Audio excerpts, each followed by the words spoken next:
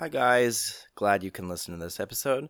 Few things that you should know before. I have been getting over a cold, hence why I sound like I'm going through puberty. So I hope you enjoy my voice cracks in this episode as much as I enjoyed listening to them again as I was editing. And I want to apologize for my pronunciation of Keanu.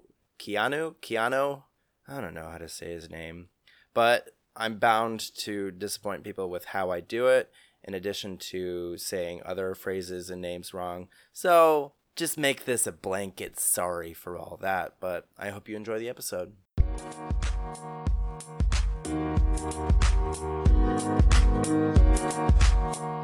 Hello and good Off to start. a great start. Welcome to Super Serious Movie Men. I am Daniel and I am joined by Kevin again. Hello. Shalom, Daniel. How are you doing, Kevin? I'm doing good. I'm doing great. I just saw Uncut Gems yesterday, and it was amazing. It leave a nice warm feeling in your heart afterwards. Yes. I'm in a tremendous mood. I can't wait to see you. So, Kevin, what if I told you that there was a man of focus, commitment, sheer will, who could kill 3 men in a bar with just a pencil? Oh my god. A fucking pencil. Oh my god. Man who isn't the boogeyman, but is the person that you send to kill the fucking boogeyman. Do you know who I'm talking about? Liam Neeson? No, I'm talking about Paddington. Everyone's favorite marmalade bear. Yeah. How could I? And he had his marmalade taken for the last time. Uh-huh. And that's just unacceptable. Yeah. No, I'm talking, of course, about the one and only John Wick, played by Keanu Reeves. Amazing movies. I have a few questions for you. Yes. When John Wick, the first one, came out in 2014, was it on your radar at all? Did you see it in theaters? I didn't see it until the second one come out, actually. I had heard okay things from it, but I was just like, okay, it just sounds like a schlocky, action movie that doesn't really have like a whole lot to offer, and it's just a quick cash grab by Keanu Reeves. Mm-hmm. I remember seeing the trailers for it, and I agree with you. It did seem like a total schlocky thing. It seemed like a direct to Redbox movie. Mm. It had Keanu Reeves in it, which at the time wasn't really a ringing endorsement. No. It has a big cast. It has John Leguizamo, as Willem Dafoe, as Michael Nickfish. It just seemed like, okay. Tyrion? Yeah, Tyrion. You mean Theon? Oh, fuck. Theon. That's Theon. It has this huge cast. We're both sick. It has this huge cast, and it's like it's a man with his dog. I rewatched the first trailer, and it's not good. It's not a good trailer. No. It sells it as a direct to Redbox movie. Yes. When in reality, it's a well directed, well acted action movie. Yeah. With more heart than you would expect. Yeah. And all around just like a fun time. And that's the thing about schlock too, right? Because like if it's just done as a cash grab and there's no like soul into it, and then that's what it feels. But this feels like they just jumped in with both feet, heads on. Like let's just like have fun, like live in this world, and it works completely. It seems like they were really passionate about it. Like they had this good idea, and the director Chad Stahelski, I believe is his name, was actually Keanu's stunt double on the Matrix movies. Oh, really? It seems like he had in mind this movie with action scenes that he had never seen before, and he just wanted to have it made. And so he called Keanu, who I don't know if that was the financing he needed, but he knew that Keanu could do complex choreography. Mm-hmm. And they just did it. And it's a lot of fun. It has a lot of style. Yeah. And I wish I had seen it in theaters. Yeah. Well, did you see any of them in theaters? The only one I've seen in theaters is the third one. Yeah, and that's another thing about this series, that it's only getting better, in my opinion. I don't know what you think. We're gonna disagree. Okay, we're Kevin and Daniel at odds again. Yeah, no, this is I absolutely love the third one, but we can get there. Yeah, we will. Going into the first one, why do you think it's successful? I think right from the get go, it establishes like what it is in terms of like its setup. It's like it's just it follows all the tropes of this hardened guy trying to get out of the life. He's got the car, he's got the girl, he's got the dog, and then it all gets ripped away from him, in like a pretty like bog standard way. And once you get sold on that of like what this is, and then it just has fun, and then you're just on for a ride. It isn't complicated, and because of that, you're able to just like sit back and relax and enjoy. That's why I like it. Yeah. And you're right, it's not complicated, but it succeeds in having the skeleton of a successful movie. So John Wick isn't the super complicated character. He's a former hitman whose wife dies, and her last dying action was sending him a dog so that he could still love afterwards. And then the dog gets killed, and he needs to seek out revenge because of it. It's very simple. There's not a lot of complicated dialogue. There's not a lot of No. there's not a complicated plot, but it has that bare bones to be a movie. And I think a lot of lesser films, like the direct to Redbox thing, they don't make the character likable enough, or they have their premise and they Yeah. don't commit to it enough to Yeah. make you care about it. You could see it in like the way he talks. He just talks like this in everything he says. And he didn't know love. Yeah, the way the supporting cast acts too, it's like everyone's afraid of him, right?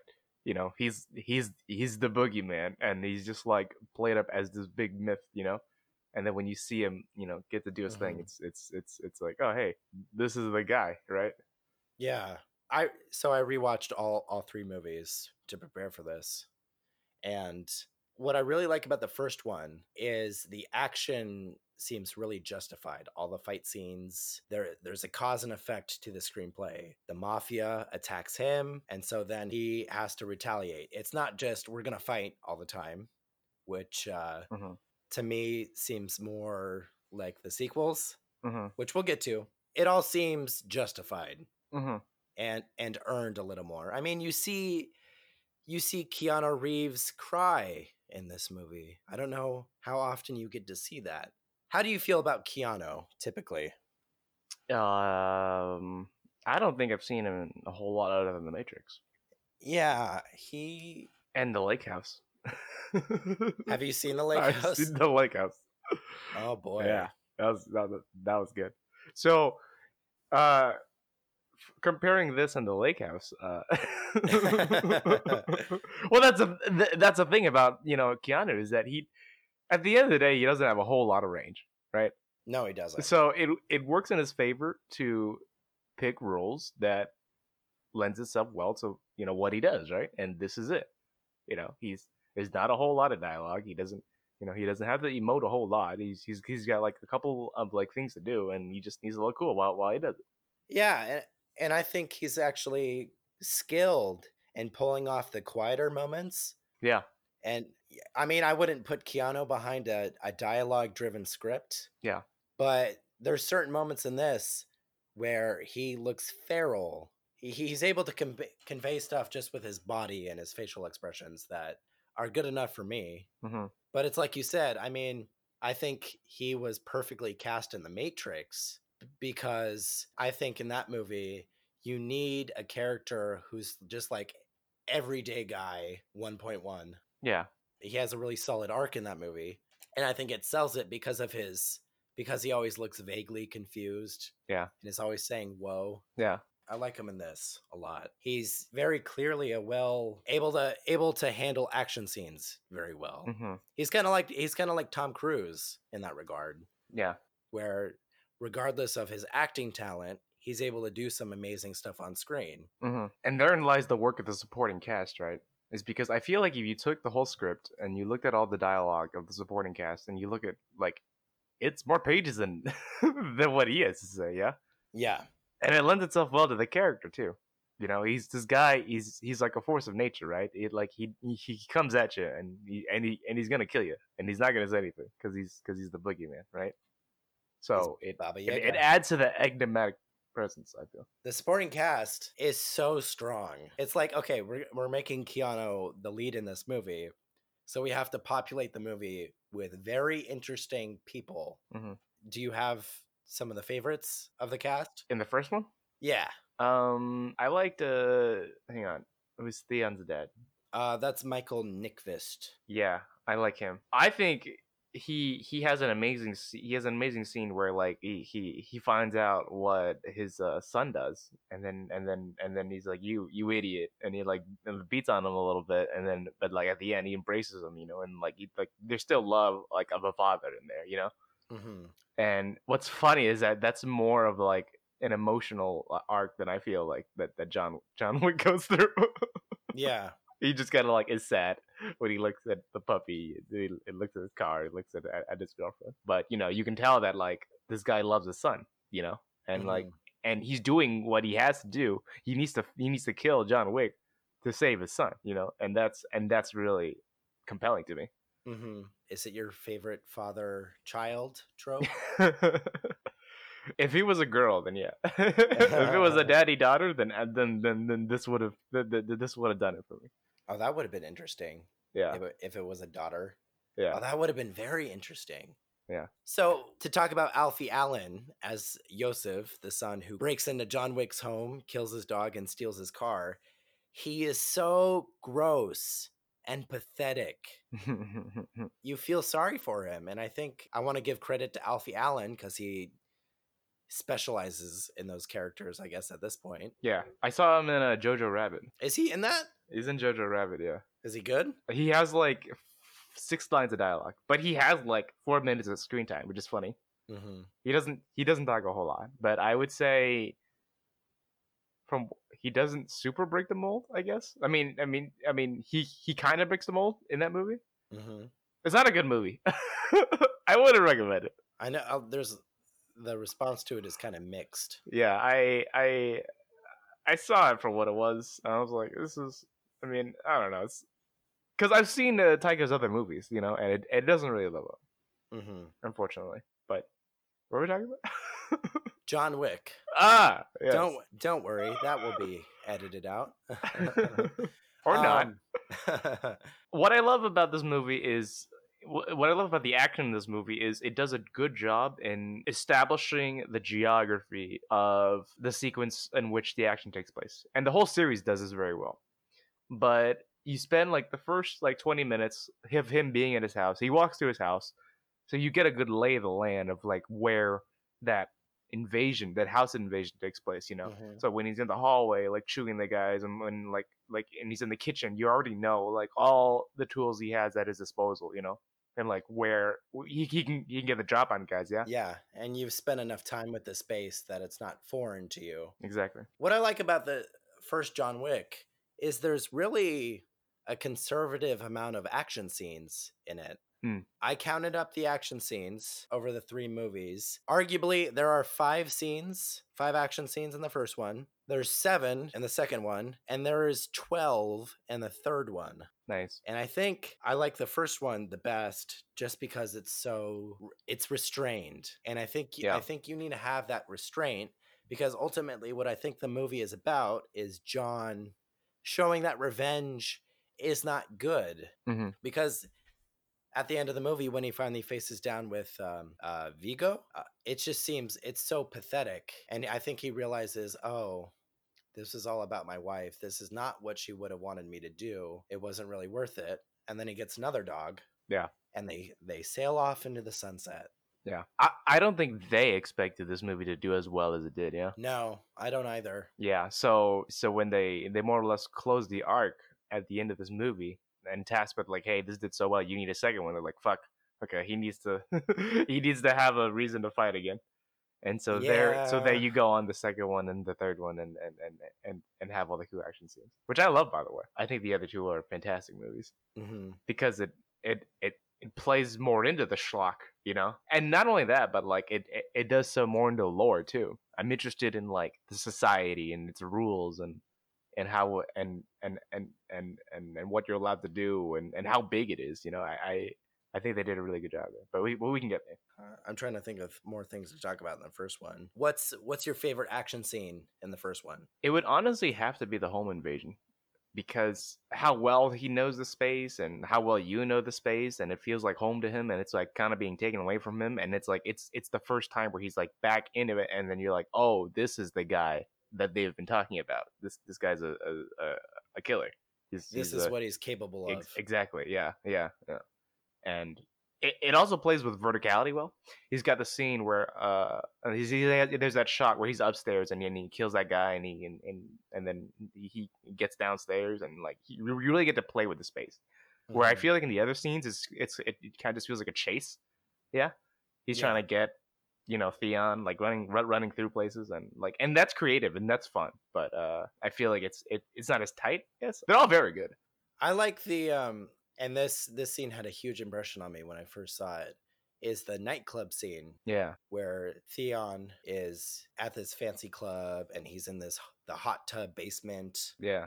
And John Wick sneaks into the building and starts killing people covertly, and then his presence is known. And it's not like the first action sequence, which is very good. It's different. It's more stealth oriented, and it's helped by this wonderful color scheme and this terrific backing track. The song is called Think by Khalida, and it just creates this perfect atmosphere of action and character. And there's this one shot where John kills someone, and he and Theon make eye contact, and there's a close-up on John's face. You see that feralness that has come out because of what Theon has done to him. Yeah. I want to give credit to Keanu Reeves because, everyone, us included, talk about him not being the best actor, but I believe him in that moment. I believe, okay, this guy is unhinged, and he's not the quiet man who just wants to drive around in his car with his dog anymore. He's a cold-blooded murderer. Yeah, no, totally. I'm watching a scene right now, and to take it back to that, there's this part where he's fighting this guy, and then he gets hit over the head with a bottle, and then John gets like thrown on the ground, from the top floor to the bottom floor, and the way he falls, like you can really like feel the hit. Mm-hmm. That was a good shot. And they spliced it well in editing. It's also good to see that John isn't indestructible. Mm-hmm. That guy legitimately beats him. Yeah. And like he gets shot, and you see him bleeding, and you see him like walking around, and he's like, and he's actually hurt. Yeah. Mm-hmm. John is more vulnerable in this one, physically vulnerable. Mm-hmm. He gets beat several times, and I think now is a good time to transition into the second one. You have this great closed arc that is the first movie. Then the movie's successful, and they're like, "Hey, do you guys want to make another one? We'll give you more money." Yeah. And everyone was probably very excited, and they're like, "Oh, of course, we're going to be able to do more stuff. We're going to be able to do what we actually wanted to do." So you saw the second one in theaters? I saw the third one in theaters. Oh, so you only saw the second one and the first one at home then? Yes. After John Wick came out, then it's announced we're doing a second one. What are your thoughts on that? The second one is like the one where I actually started paying attention, right? Because the first one became like a cult classic pretty soon, right? Uh-huh. I saw that, and then, I heard about the second one, so I watched it. I was like, okay, hey, I'm actually like into this tone, I'm into this vibe. So like, let's see the second one. Saw the second one. It understands what it is so much, and it understands its atmosphere, and I was hooked by the second one. Mm-hmm. It's like a better made. It's like the first one with more production value. Yeah, it's like a season 2. Yeah, it's like now that you know what like the lay of the land is, now you can just explore, what it is that you've laid down. Mm-hmm. And I think it does that very well in terms of like the society, in terms of like the rules. Ian McShane like explains to him as like, "Hey, Jonathan, this happens in the first one. What have you done, Jonathan?" Right, where he kills somebody, and then now he's like on like the blacklist, right? Mm-hmm. For the second one. The plot of the second one is that because John came out of retirement to get revenge on Vigo and his son, someone who John owed a favor to in the past comes out and says, "Hey, what the hell, man? You're working again? You still owe me this favor." And John doesn't want to do it, of course, because we need conflict. Yeah, they keep pulling him out. They go pulling. He keeps Just trying to go out. They pull him right back in. So my problem with the second one, okay, is that it doesn't have that emotional core that the first one does. I mean, the first one, it's not a best picture material movie, but it has that, okay, he's sad about his wife, and that's good enough. And this one, I feel you guys wanted to make the movie, but you didn't know how to create motivation again. And yeah, you were given more money to do everything you wanted to do, but you lose that intimacy and emotional attachment, or emotional investment that the first one has, and that made it special. I mean, right out the bat, the second one starts with an action scene, and I'm like, whoa, where am I? What? We're just going right into it. He's getting his car back, right? Yeah, Because it was stolen, and then it leads into this whole fight, which was amazing, by the way, it is. because it includes like him like running over guys with his car. There's something like that they just kind of played with at the end of the first one, like car scene with this, but like it's a big open with it. It explodes from the get go. It's like, hey, we got more money, bitches. Is that an issue for you, that you feel like the movie doesn't have an emotional core? We've talked about this when it comes to action movies, in which it's really hard for action movies to do that, right? Because it's I feel like the action movie hasn't evolved as much as the horror genre has, in terms of like you can have like a big, engaging, thoughtful, wide theme arc in the movie. That has amazing action in it as well. Exactly, but you can't really do that with like action movies. The only one that really comes to mind that pulls it off in a good way is Logan. And even in Logan, the action wasn't super great. It was good, but it wasn't John Wick good, right? No. And like in Mad Max, like it's there, but is it like a presence? Is it like is it the reason why you watch the movie? Not really, The action So or the emotional? the emotional is not really why you watch Mad Max, you know, and the action isn't why you watch Logan at the end of the day. It's not. So right, so action movies, it's a fickle audience in which you have to pick. I was like, are we gonna be an action movie or are we gonna tell a story? And I feel the second and third is where they laid it down and be like, okay, we want to be known as a movie that you can just turn on and have a good time and see, Neo beating up fools. And I think they did a really good job with it. They decided, okay, we are making action movies. They doubled down. They had more focus on what they wanted to be, and they understand what the genre asked of them, and it's like, okay, let's do it. This is what people liked about the first one, so let's get more into it. Do you think that's a good thing, though? I think the action is better. The action's better, but if it doesn't have the emotional core, does it leave as much of an impact?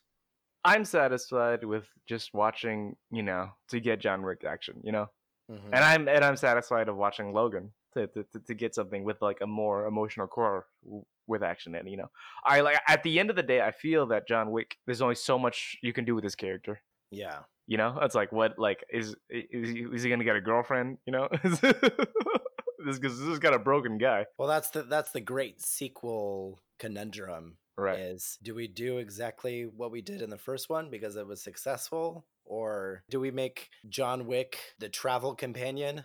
Yeah. He's traveling across the world, visiting different landmarks. Yeah. That's really difficult to do as a filmmaker.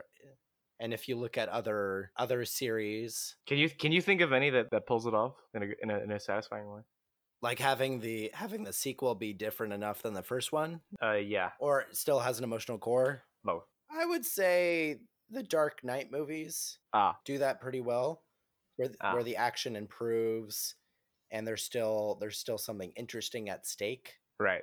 And what's funny is, like, so to do that, you need to make a masterpiece. Yeah. You need to make a staple in the genre. It's a high bar to fulfill. I don't think it's successful a lot of the times. I would say Terminator 2 is really good too. Yeah. And that it has you'll have your gripes with it, but there's still stuff concrete in the script that was intended to be emotional. I think my problem with the John Wick sequels is that because the first one laid the groundwork so well, that going forward, I still want an emotional connection, and because it's not there, you feel like something's missing. Yeah. And because of that, I'm not able to enjoy the action scenes as much, because I think to myself, why do I care about the outcome if only his life is at stake. I mean, Yeah. I like John as a character, but I need a little more. And it's they kind of wrote themselves into a corner there, right? Because it's like, okay, let's make a movie where the protagonist, the main guy, doesn't say a whole lot. So most of the characterization of him comes from other people, and let's see how that goes. And how do we do that over 3 movies? Right, and let's have him grow as a character with like 2 pages of dialogue. Yeah. So I think they made the right move. They knew what they did well, and it's like, okay, this is what we have. Here's our pieces. Let's make the best stew, and it's a very tasty stew because of the supporting cast, which we can get into. Who do you really like in the second one? I like, surprisingly, Common. I do too. Common and him had a really great fight scene, and to this day, one of the most funniest stare gags in cinema history. Where they're falling and falling. They're falling and it just cuts, and it just, they get them and fight again, and they fall again, and they get them and cut, and then fall again. That's a really risky thing to do in an action movie because it's comedy, right? And like, it's not something like super expected. It flows really well because it happens in the middle of a fight, and it doesn't really stop to draw attention to the fact that it's funny. Yeah, it knows what it is. If you want to laugh, yeah. If you don't want to laugh, then here's more action to it, and it culminates in a really like interesting scene in which like they're at the hotel, which like no business actions can be conducted on the grounds of the hotel, and and it pulls you back into the lore of the universe, which I love. It's not too schlocky for you? It's something I haven't seen before. Schlocky movies don't really think about the universe. I feel like they depend on you understanding the rules of their universe based on the universes of other things. And I haven't really seen a lot of movies like this, but it's interesting, and to me it works. Yeah. I will say though, that scene like where they're fighting and where they fall down the stairs, and then like that is the most you can tell something is a backdrop set ever. I don't know if you could tell, but it's really funny. Oh, that they're not really in a historic place. Yeah.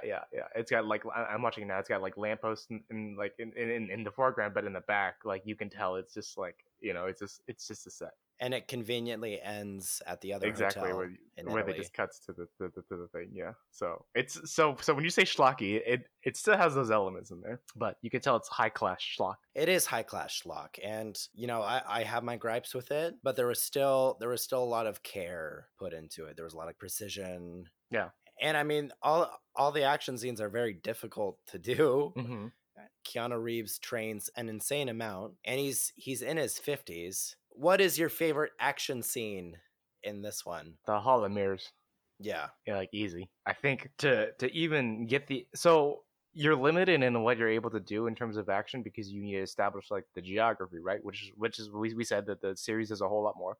But imagine you're in a Hall of Mirrors where you can't place the camera at certain angles, and you still need to establish, that geography to know where he is and and it plays with that idea, right? Where like you don't know where he is, and he's and it still pulls it off very well. And with the lighting, and they're illuminated, and they're fighting, and there's gunshots and all this stuff. It's a work of art, really. How do we use this gimmick to its full potential? And they do. Yeah. Every time I watch it, I'm still not entirely sure which John is the real John. There's a part where he's coming out from behind a mirror door, and one of the henchmen sees his reflection and shoots it, but I still can never find where John actually is in the frame. They move too, and there's a scene where like he sees a guy through one, and then like he pushes the mirror up to its like where the guy is, and he shoots through the mirror to kill the guy. It's really crazy. It's really amazing. Also, I forgot about this. There are mirrors.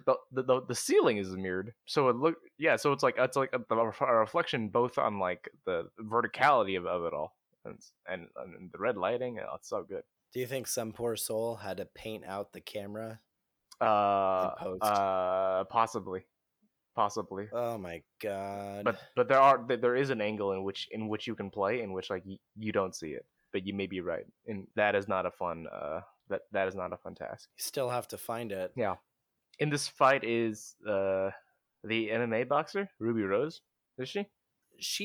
I don't know what she does. I think she was a model. Okay. Okay. How did you like her? She was fine. She gets her ass kicked by John. Yeah. Yeah. I think she does a good job in being that tough, like you don't want to mess with her action person. I just don't care about the plot that much, Mm-hmm. unfortunately. Because the bad guy, he's just the bad guy. There's not an interesting dynamic with the son character like in the first one. Yeah. He's just there to be evil. And so Yeah. then when John kills him at the end, I don't really care that much. Okay, now we have to do a sequel. Yeah. Because he's not really a threat, right? No. He supposedly has all this power over John, but like what he does is like send his goons over, It doesn't like it doesn't manifest in any like real way that is a danger to John. And John never gets, I mean, he does get hurt in this one, but he doesn't lose a fight ever. Mm-hmm. Not like in the first one. Yeah, you don't see that vulnerability. It's just a fun action movie. And when I thought about it, I couldn't even remember like that there was that there was a bad guy. No, you just think about the action scenes. Yeah, you just got to think about the action scenes. Yeah. And it was nice to see Keanu and Lawrence Fishburne on screen together again. That is true. It's funny because like he's made such an impression that, like with Morpheus, when he acts any other way, it's like a whole lot of fun. It's like, hello, John. I'm Lawrence Fishburne. That's a really good impression. You got his cadence down really well. Yeah. He's the word is presence with him, right? And every time he's on screen, he just like all the attention just goes to him. And like characters like that, big emotional characters like that, are really good in the John Wick universe. Mm-hmm. So it worked out. So transitioning into John Wick 3. Yeah. This movie broke me. Well, how does the second one end? The second one ends with John kills the bad guy. Uh-huh. And because he broke the rules of the society, he's now on the shit list. So now John must die. Yes. And that leads into the third one. Everyone is trying to kill John. Everyone and their grandmother. Yeah. I mean, I'm trying to kill John. Shit, I could use the money. Yeah, exactly. I got the text. And yeah, this movie broke me. It's exhausting. I absolutely loved it. I think this is the best John Wick movie. So we're gonna have a lot of fun with this. There's absolutely no restraint. It has the biggest budget out of all the John Wick movies, and it really, for me, it reads like the directors were told, "Hey, you guys can do whatever you want to do." Mm-hmm. And it's going to sell tickets. And so they did. And it's non-stop action, which I don't think makes a better movie. You need to have those quiet moments, which it does, but it doesn't have that emotional core. It's just John going forward with his life even more. I think it's not even John, really, that they're exploring more as a character. They're exploring Winston, yeah? It's not called Winston. Because like what happens to John in this movie? You find out he's Romanian. he meets up with Elvira. And then he goes to the desert, But I feel Ian McShane's plot, in which like he is someone who, out of his principle, stands up and fights for his friend, and is punished for it. And John kind of like feels guilt for that. That is the interesting core of this movie, and it's pulled off with a really interesting cast. It does have a fantastic cast. Yeah, and the action scenes are amazing. Again, these are the best. Are these the best action scenes in the series? Yes, I would say so. Yeah, but they never stop. The movie starts. There's this wonderful action scene where John is in this antique weapons store and he's fighting with a bunch of guys. Amazing. And it's great. It's really gritty. It's really tense. And then there's another action scene afterwards where he's in the horse stables. And that's where the movie jumps the shark for me, because it's like it's not about. That's all it's about now. What is so crazy about John Wick riding a horse, killing guys in motorcycles, and then slapping the horse's butt at the right time so it kicks people in the face? Oh my god, that was so much fun. I'm so glad I saw this in theaters. Yeah, that I was amazing. this is been the only one I've seen in theaters too, and everyone is cheering. We need to talk about the first kill actually with the book. Oh yes. That was gruesome.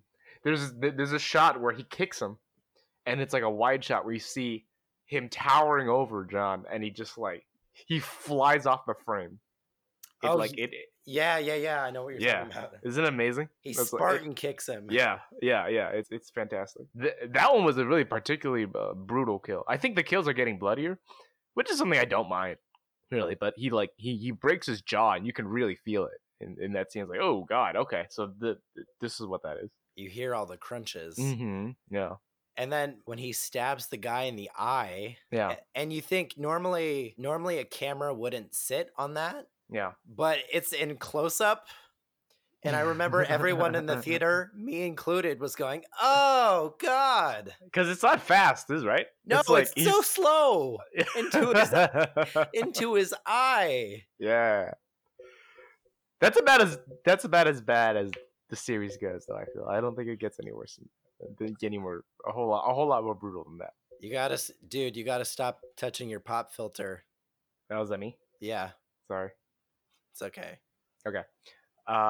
I love the scene in which the doctor is operating on him, and it's right about to start, and he has to stop operating right when it hits like midnight because his what was it called? Shit, I forget the name of it. Incommunicado. Yeah, the excommunicado has begun, and then John has to finish doing the operation, and he's got to get the medicine himself. Yeah, It establishes like the rules so well, and like right from the get go, I was like, oh, this is like serious, and nobody can help him, and he's really like out for himself, Mm-hmm. and he ends up having to shoot the guy at the end because that's how serious the rules go in this. And I think that's a really important scene to have in the beginning because it sets up the stakes of what there is in this, and it displays the isolation. How important like- the rules are. Exactly. Yeah. Yeah, this movie is all about the rules because the B story is about someone from the high table coming to investigate Winston because the rules were broken on his premises. Yeah. Did you like her, by the way? The adjudicator? What's her name? She's played by Asia Kate Dillon, I think. Asia Kate Dillon, who is an Asian. Do you like their performance? I do. I absolutely love it. Like when we talk about the rules, right? She's that cold presence, right? She is the rule book, She cuts up Lawrence because like he doesn't do what he's supposed to do, right? The high table really has like all the power here. It's all about like respect and like authority in this, Mm-hmm. And so when Winston and John defy that authority, you really feel what that means, right? Mm-hmm. And it culminates in that scene at the end where like everybody is being sent out, and like this is the punishment for not adhering to the rules. Yeah. I love it. What's your favorite action scene in this one? Ooh, my favorite action scene. It's a tie between I'm counting the first action scene as from the weapon shop to the motorcycle horse escape. It's a tie Mhm. between that and the raid too. I mean the raid. With the guys in the armored. Yes, that whole sequence is amazing because this they pull another stair gag, except with armor. Do you remember? What's the stair gag? The stair gag is like in 2, it was common in him falling downstairs, right? And in this one, he keeps being thrown to glass containers of armor, and he just Oh yeah. just hits every single one. And by the third, you're just like, this is ridiculous. This is like so funny. But like what I like about that is that like, yeah, it's funny, but also it sets up like, hey, this is like John is gonna have a hard time here. John's really gonna have to pull it all out because these guys are just like whooping his ass literally left and right. It's Yeah. smart.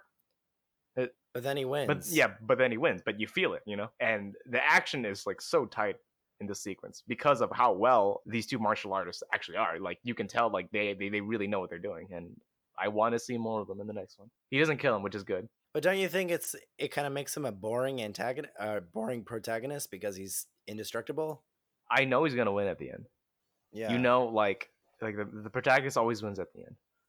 Yeah, for me, it feels like too much. Mm-hmm. I don't care about any of the action that's going on because there's so many people getting killed by John's hand, and he's always successful. Mm-hmm. If I know he's gonna win, it's not as interesting to me.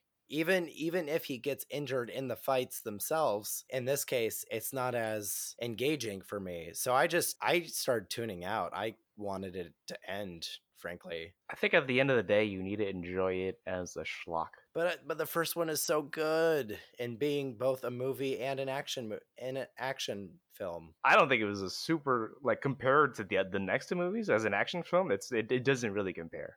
You know, I would much rather if I'm trying to have a good action movie, I would much rather watch 2 and 3. Mm-hmm. More specifically 3 than like watch 1 again. You know, and have to like sit through like okay, he loses his dog, he loses his girl, he loses his car. You know, But that's what makes a movie. not all movies. Yeah, Like every like successful Mad ones. Max.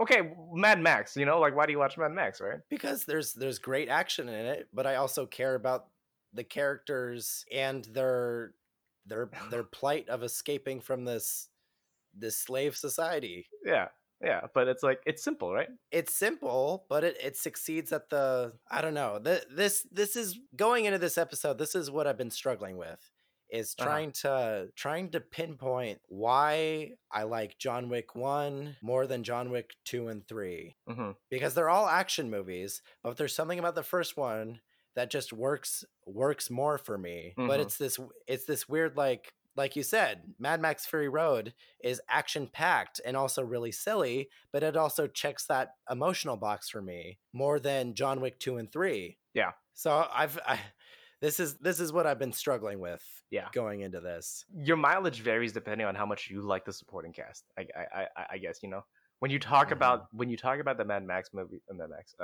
When you talk about the John Wick movies, yeah, you got me confused. When you talk about the John Wick movies, what the plot is the characters around John Wick, right? So like if you like Ian McShane and you like what he's up to, then you're gonna have a good time. Yeah. And there's a lot of it. Like we didn't talk about the Japanese guy. Do you know his actor? Zero. Yeah, Mark Dacascos, Mark Dacascos. He also is known as the chairman from Iron Chef American. Oh really? Yeah. Oh my god! I didn't. Oh, that totally makes sense. Holy shit! He is so much fun. And like his personality is so like off kilter and like and kooky, and it's just like you can't help but have fun with him. There's a scene like when he kills him at the end, and he has a lot of respect for John, right? And that's what makes it so funny. He's like, yeah, good fight, right, John? And he's like, yeah, good fight. I liked it a lot. I had a lot of fun with it. He was great in the movie. He was great in the movie. Everyone's great in this movie. I think the supporting cast is only getting better because people take it seriously. Mm-hmm. Yeah, like Lance Reddick has a larger role in this when he's at the end and he's like doing that whole fight, which is amazing, by the way. Once the shotguns come out, oh my god, he stayed in for the long game until he had more of a role. Yeah, the editing is and the structure is done very well too, because in the beginning John is killing guys left and right, Mm-hmm. but you get to the end when like guys start to have helmets and he comes out there with a pistol and you see him getting all these headshots and they're not going down, right? And you really feels like, oh fuck, like he's gonna be in trouble here. And he gets shot a couple times and he comes back all like bloodied and battered from, you know, the battle, and Ian McShane's there is like, yeah, what up? And then Reddick comes in and is like, here, we're gonna need shotguns. And then Mr. Weak. Yeah, Mr. Weak. And he comes back and like the first kill is like this guy's head getting completely like obliterated. And it's like, oh man, he's back. Here we go. What a great visual establishment. Exactly. It's that action trope of like setting up and paying off, right? And setting up and paying off. Mm-hmm. And I think the series is only getting better, and I'm really excited to see where it's going to go from here. So you're really excited for John Wick 4? I'm absolutely super excited for John Wick 4. Do you think they should stop after 4? Depending on like what ideas they have, because it doesn't look like they're running out of steam here. I feel like they learned from the mistakes of the second one. It was like, okay, the action is good, but we need more memorable characters. We need a reason to to remember this movie. Mm-hmm. You definitely remember this movie. You know, there are forgettable scenes. I feel Halle Berry's scene is forgettable. Yeah, I feel like she's in the movie just to get her in the movie and to do a cool action scene. Yeah. And in their action scene, they kill more people than in the first two John Wicks combined. Yeah, I feel like her whole thing with Jerome Flynn, like I was like, I don't care about this. I was like, yeah, you got a dog, but like the dog is an aspect of John Wick, but it's not like this the centerpiece. There's not a motif. Yeah, There's not a yeah, that's weird. yeah, If there was a dog getting killed in every movie. yeah, yeah. A dog gets shot in every movie. Does a dog get shot in the second one? I don't think he does. I just said that. What do you think? Should they stop it at the fourth one? Yes. Okay. Yeah. So you're done with John Wick. I feel pretty done with John Wick. Hmm. I think the first one is fantastic, and that's the one that I would go to watch just because it has that emotional core. It feels like John Wick 1 was a good excuse to have action scenes in a movie, and as the series has gone on, the excuse has gotten flimsier and flimsier. With John Wick 4 being, I mean, John Wick 3 ends with John getting betrayed again, and then he's literally asked, John, do you want revenge? And he says, yeah, I do. Yeah. It's so contrived. Yeah. And I love action as much as the next person. I really do. But I also really love restraint. So, yeah. John Wick, for me, amazing technical achievements. The first one is my favorite. They're not bad movies by any means, and I would say watch them over any other studio shit that they peddle out. But the second and third one are not my favorites. And if you are to watch any of them, watch the first one for me. I have the complete opposite opinion as Daniel. I believe the first one gets its feet wet and casts a wide net in what it wants to explore. And then the second and third one, it hones in on like, okay, we're a fun action movie. We're gonna have a good time. You're gonna see some crazy shit. Like, and here you go. Mm-hmm. And the supporting cast does it well, and I think the creative action does it well, and I think, and I want to see where they're able to take it from here, because let's be honest, no one's doing memorable action aside from like superhero movies, right? Not even then, this is what's that? Not martial arts cinema. Yeah. And even then, like, I remember more of these scenes than I do in like a Marvel movie. You know what I'm saying? Iron Man punches right Alien. Yeah. The only like the most memorable thing you get is like, oh, the fight at the end of Infinity War, right? But it's like, what else? You know, like, do you remember anything else from that? Like, how much $300 million movie? I remember that it happened, but I see what you're saying. It's not as special as this. Right. So I think it would be fair to say that John Wick started this Keanu-sance, and John Wick 4 is apparently coming out the same day as Matrix 4. Did you know about that? I knew it was coming out the same year. I don't know if it was coming out the same day. I think it's the same day. That's funny. I think that means you have to make it a national holiday. A Keanu Day. Yeah, and everyone needs to take the day off to watch both movies. But also in the pipeline, he's going to be in Cyberpunk 2077. That's right. Was a highly anticipated video game. Mm-hmm. And then from the same director, he's doing this movie called Rain, where he's playing a character called John Rain. Okay. And he's playing an assassin who makes his kills not look like kills. This is a miniseries. We'll see what they do with it. I mean, if they're making interesting movies, that's fine with me. Yeah. Just got to have an emotional core. Yeah. I challenge you. What is the most? Go on his IMDb, and tell me what the most emotional core Keanu movie has been. I think the first Matrix. You think the first Matrix? Yeah. Yeah, I'd agree. He was, he's sneaky about his range because he's in the movie Parenthood, where he's playing this stoner love interest, and he's really good in it. So I like Keanu a lot. He's not the best actor, but there's some cases where he's used properly that makes him an underrated actor. Keanu Reeves is in the NBC hit Parenthood. He was in the movie version that Oh, Ron Howard did. oh, okay. I did not know that. What year did that come out? I think 1988. Okay, okay. And then, I mean, have you seen the movie Speed? You mean Speed? Spade. with It has your girl Sandra in it. yeah. And then they like that so much. It's like, hey, let's do a Lake House movie. Yep. Yeah. He doesn't. I've actually never seen Speed, but how is his range in that movie? He's really good in Speed. Okay. He actually yells convincingly in it. Yeah. Did you see Point Break? I have never seen Point Break. Okay. Maybe I should watch Speed. You should definitely watch Speed. Okay. It is a fantastic action movie. Okay. And it's still silly, but it's committed to it.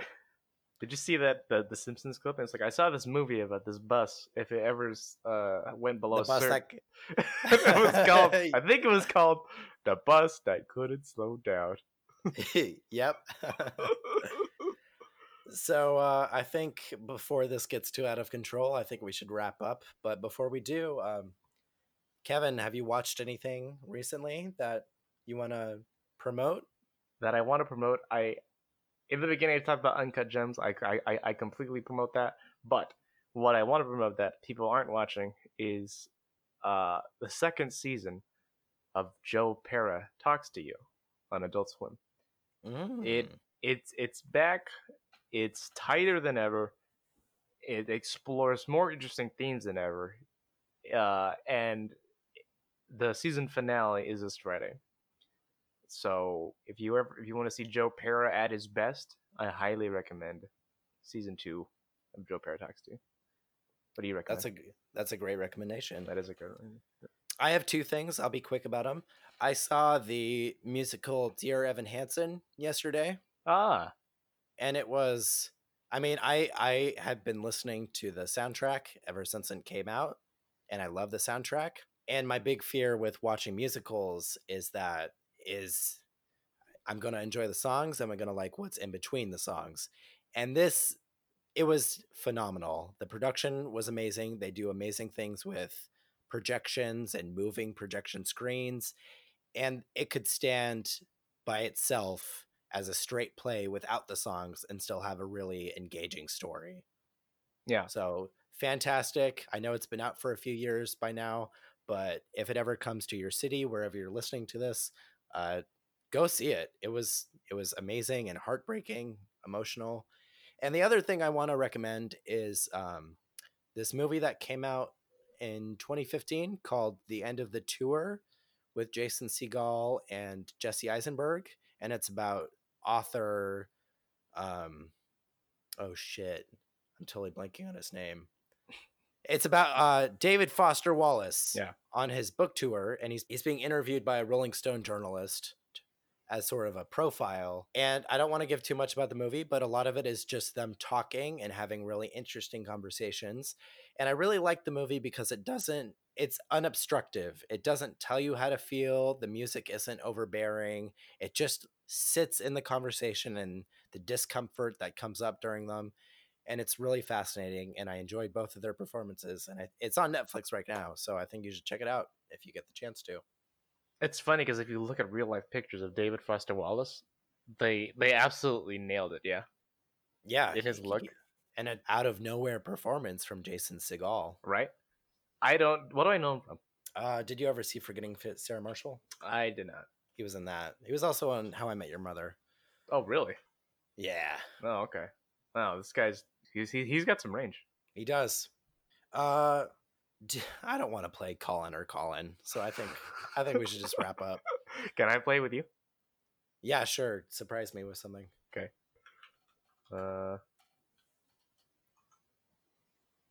Okay, Kevin. What? Which Colin is engaged to Scarlett Johansson right now? Yes. Colin Farrell. And that was a trick question. It's actually Colin Jost. God damn it! You got me. All right, which Colin stars in the 2006 adventure comedy drama TV show Eureka. That's a thing? Yes. And either of them were in it? Colin is in it. You're you bastard. Neither of them are in it. It's right. It was Colin Ferguson. Oh, I remember that show. I remember. Let me clarify that. I remember seeing the commercials for that show. I think everybody did. They really pushed it. I don't know how it got so many seasons, but I to this day I've met a single person who has ever watched it. One more. Yeah, give me another one. Which Colin plays Preston in 2005's King Kong? It was hard. Well, I know it's neither of them. Did you see Untraceable? Untraceable? Did you see The House Bunny? Wait. Colin Hanks. Yeah. Yeah. I should have said Fargo. You would, but you would have gotten it immediately. Well, the fact that I got it from The House Bunny. That does a lot. But your viewing habits. All right, that was fun. All right. This has been another fun episode of Super Serious Movie Men. Thank you for your time, Kevin. Yes. Thank you for your time. I'm Daniel. And I'm Kevin. And we'll see you next time. Bye.